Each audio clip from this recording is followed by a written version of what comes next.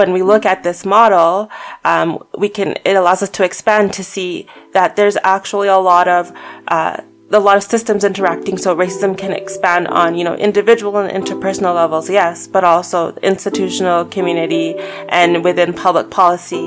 And when we have this kind of lens, it helps us to better understand the problem so that we don't just, saying this person is racist, that doesn't really help us get anywhere. But if we look at how does this institution contribute to, these kinds of racist ideas, how does public policy perpetuate racism, then we can affect more change. And so this model can help to discuss some social issues as well. This is the Public Health Insight Podcast. Before we move on, it is important to note that the views expressed in this podcast are our own and do not represent any of the organizations we work for or are affiliated with. In the previous episode, we provided an overview on the historical context of socio-ecological models and broke down the various levels of influence. In this episode, we'll shift our discussion to highlight how this model can be applied to public health practice using our current jobs and interests as examples. This is where we left off. Ecological approaches to public health typically focus on intervening at multiple levels of influence to amplify the protective factors while minimizing the risk factors when we talk about the social determinants of health. And this occurs at the individual and the population levels. We've highlighted the history of the socio-ecological model and the various levels of it, so the spheres of influence. But we're going to transition this discussion to talk about perhaps the most important part of the socio-ecological model, and that is applying it to public health practice. Mm-hmm. So a model is only as good as the persons that are applying it and the way in which it is used.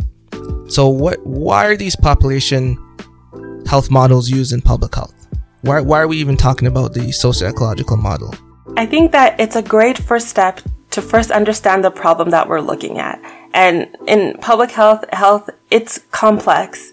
And, historically, like we mentioned before, we've seen health defined as only a biological thing. So these models, like the socio-ecological model, I think it's great because it allows us to visually see that there are a lot more interactions going on than previously thought. And so when we don't use these types of models in our understanding and planning, we run the risk of having very nearsighted vision of a problem. Then our interventions don't land as far. They don't meet the goals we're aiming to meet. So I think it helps to plan, conceptualize, and then make interventions that better meet the needs of the population. Yeah, absolutely. And I think even the visual representation of, if we're specifically talking about the socio-ecological model, it kind of promotes thinking of that upstream thinking approach where you're, okay, maybe the problem you think is at the individual level, but let's also consider these things. And hey, you might make a connection to see how different things are interrelated. And that allows you to ultimately plan more effective interventions and be able to evaluate the different interventions that you have to see if it has your desired effect. Yeah, and the key piece there about it, the model helps you to understand why something might work, and it also helps you to understand why an intervention may not work. So as an example, you're in charge of leading a healthy eating food program, and then you decide that your best course of action, the low-hanging fruit, get a bunch of funding in a community, give them coupons to go to a grocery store. And then you do an evaluation maybe a month later, you realize that people are still eating fast food.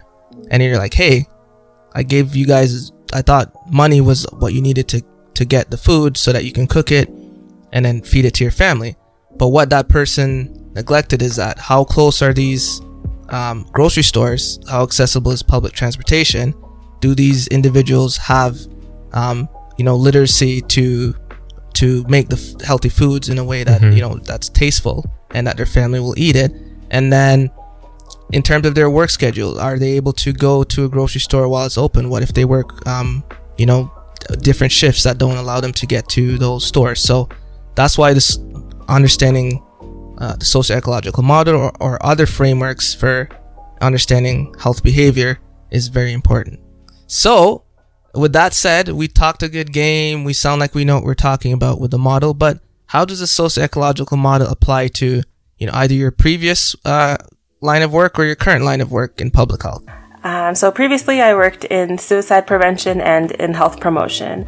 And so this model was used a lot in deciding, how do you best apply suicide prevention to a population? Which population are we looking at? Are we focusing just on individual behaviors or like their interpersonal or even at the public policy level?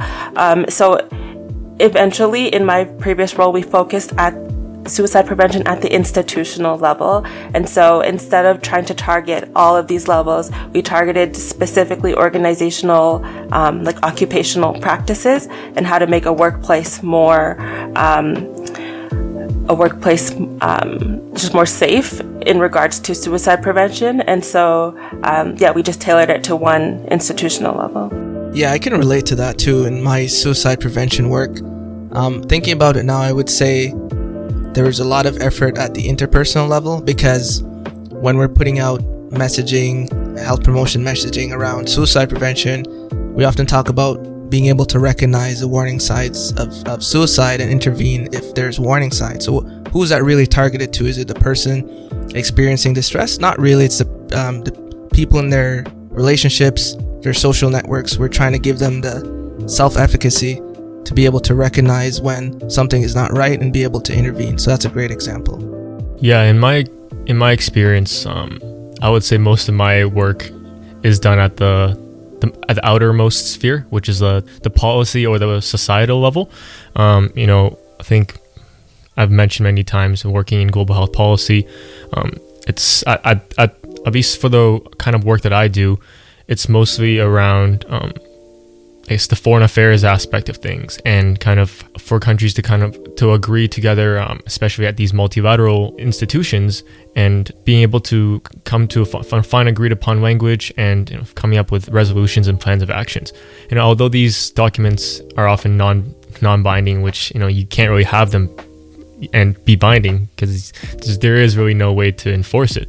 That being said, I think it's a good step forward to at least have whether it's regional or global, almost action plan or goal to work towards, and it creates the political climate and creates the political environment, in quotations here, for more uptake for health related or public health focused interventions, so that it will eventually trickle down from the policy level down to the community, and eventually into individual level. The other point that I'd like to mention, and I think I don't know if I mentioned this to Linda when we were doing our practicum together, but I think I found that the socio-ecological model to be a really good tool for applying and working to influence behavioral change, and whether this is in an organization or in a smaller community. But I found that, so at least for me during my practicum, I tried to apply this model to in our organization, so that we can kind of have a greater uptake in an initiative, right? And this initiative, although it wasn't health related, it had many of the same components as any health promotion program. You have your focus on trying to foster self-efficacy and knowledge component, teaching the individuals why it's important and why this initiative is good for the organization, as well as how it can help the individual improve their work. And then all the way up to, I would say, the societal level. And in this case, in an organization sense, it would be how this initiative can influence the organization and help the organization do work better in a more effective manner. So yeah, I think it's definitely a very fluid model that you can take aspects of it and really apply it to many different areas in public health, or even just in non-public health work. And I think if that can probably be safe for another discussion, but seeing how this model can be applied for other disciplines, that would be interesting research or something to look into. I want to talk a bit about my work that I do on neglected tropical diseases, which is a group of 20 different diseases that include viruses, bacteria, and parasitic worms. And specifically, I'd like to talk about drug distribution for those diseases. So for some of those diseases, an issue is around drug access and availability and how it's distributed within different endemic communities. And specific to that, if we apply the socio-ecological model to that, at the individual level, there are many factors of why or why not an individual would choose to consume a drug. So maybe there's different factors about not knowing what these drugs are. If you have individuals from a different country coming to give you a drug and say it'll cure you from X disease, are they inclined to do so? Do they have the knowledge and experience with these drugs? That's a factor. There's also factors in terms of cultural components, so interpersonal relationships. What is the culture within that family? What are the different norms within that household? Do they favor taking these drugs? Do they not see value in it? And that'll influence individual decisions. And then we get to more of the institutional/organizational aspect of distribution. Typically, NGOs are distributing these, or governmental organizations are distributing these drugs. What is their process of this? How do they make sure there's accessibility to all the different communities, whether it's the urban or rural environments? And what are the policies? What kind of policies do they have in place? Like, are you going to be distributing these drugs at a time that's most convenient for the individuals that are supposed to be receiving these drugs, or are you doing it at a time convenient for you? And then I guess the more community aspect of this. So what is the overall community perception and the community norms around taking these drugs? Are there stigmas towards taking these drugs? So that's kind of that aspect of it, as well as transportation. If you're going to these places where these drugs are being distributed, do you have access to transportation to get there? So I'm just kind of reflecting on these different spheres of influence as we talk about this, but I guess the last level would be that policy level. So at the government level of these different countries that are distributing these drugs for neglected tropical diseases, is it done so in an equitable way? Are there people being left behind? These are different aspects that I'm just thinking about right now. Of course, there's a lot more to think about and a lot more nuances. Is there public funding for it, and that people don't have to pay out of pocket as well? Exactly. Or is there even history of maltreatment or historical abuses of power where people are rightful to not trust this medication? That could also influence. I don't know where that would fall. Perhaps under policy, community, but yeah, and I think it plays a huge role in community, because if there is an adverse event, individuals are going to be talking about it, and it's going to change people's and the community's perception on a drug, and they may be very resistant towards consuming these drugs. But perhaps if this lens is not taken, someone might say, oh, people just don't know enough, so they'll only focus on individual, whereas there are other influences that you have stated that would impact the uptake of the drug in the community. So it's a really good example. That's the whole point.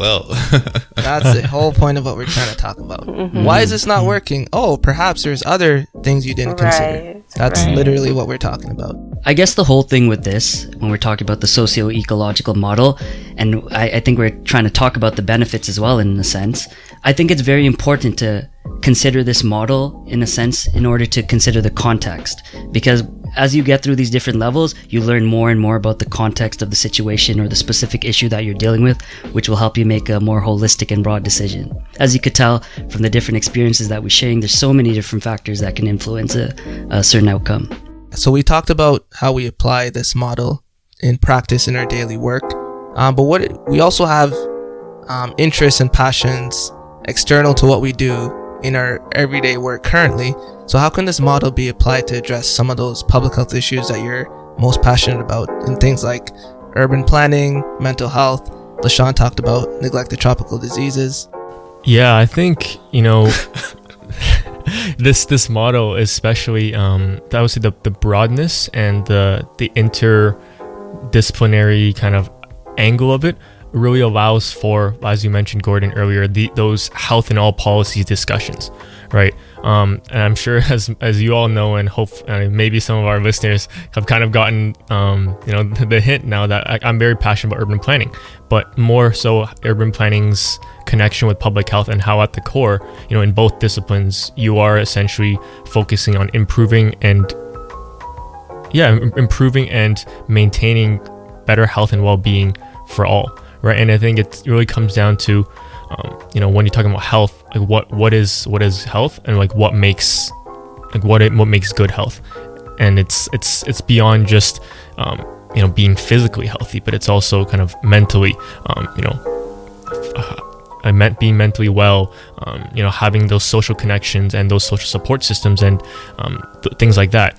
And so I think when you are looking to really apply and connect public health with urban planning, this socio-ecological model really becomes a very useful framework and tool to kind of draw those connections, because as we said, there's the individual level, interpersonal level, you have your organizational, community, and societal. All these levels, if you kind of look at how a community is planned, and how things like the built environment, or even just planning policies, social planning policies affect overall health. You can look at it at the individual level, how income levels are affected, and then you move all the way up to your societal levels, and how the way certain zoning laws, or like restrictions or things like that affect the community. I think also this model was really helpful for me when discussing topics like racism, because it helps to expand how we normally think about racism as, it's just individual and interpersonal. And then that causes a lot of animosity, and there's a lot of, conflict, because it's like, oh, you're saying I'm a hateful person.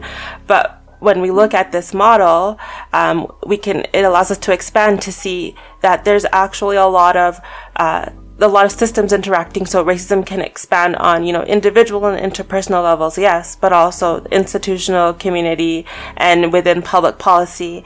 And when we have this kind of lens, it helps us to better understand the problem, so that we don't just, saying this person is racist, that doesn't really help us get anywhere.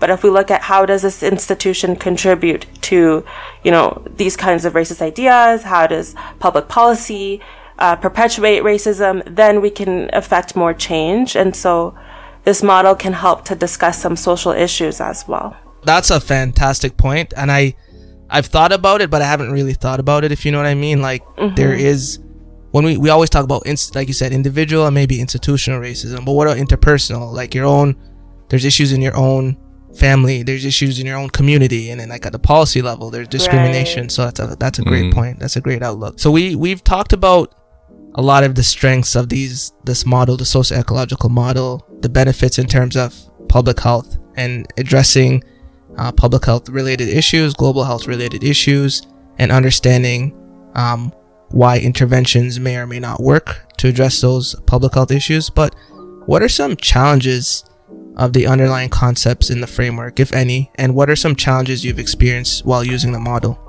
I think right off the bat, a challenge is that this is just a model. It's a framework. It's a theory.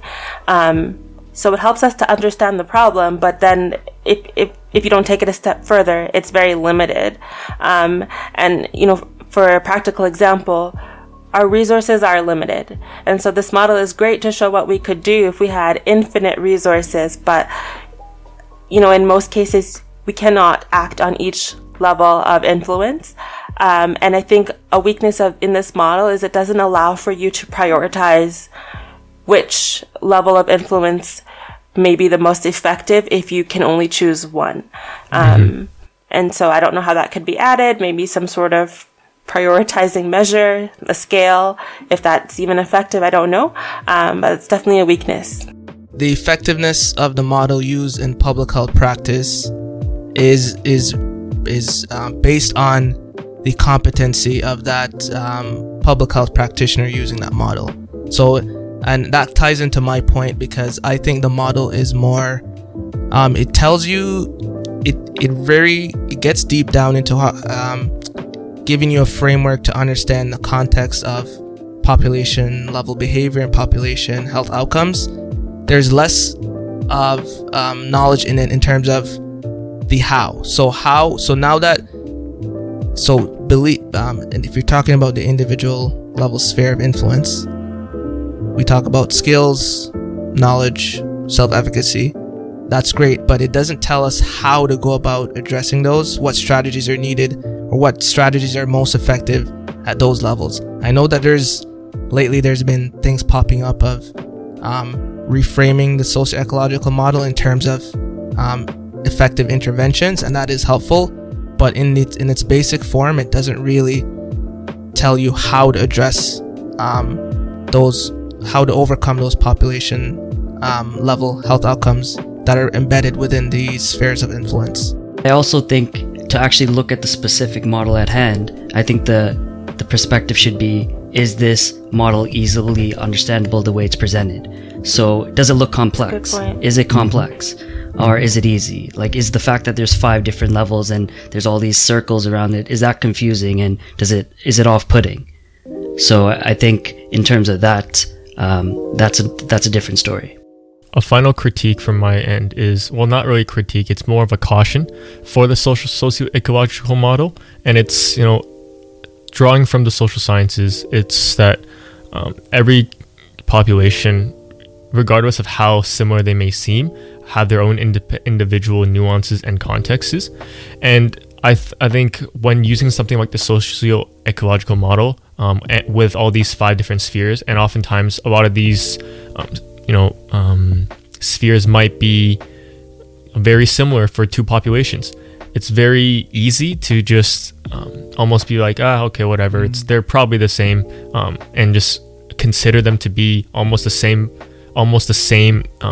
population. So I think a caution is that you really need to analyze each sphere and ensure that whatever population you are working with, you are accounting for all their uniqueness and nuances, so that this tool is used properly, rather than, because I think there really is a risk of kind of just thinking the populations are the same and just almost copy and pasting, let's say, the community level spheres to be the same, but maybe it's not. Maybe there are very minute differences that need to be accounted for.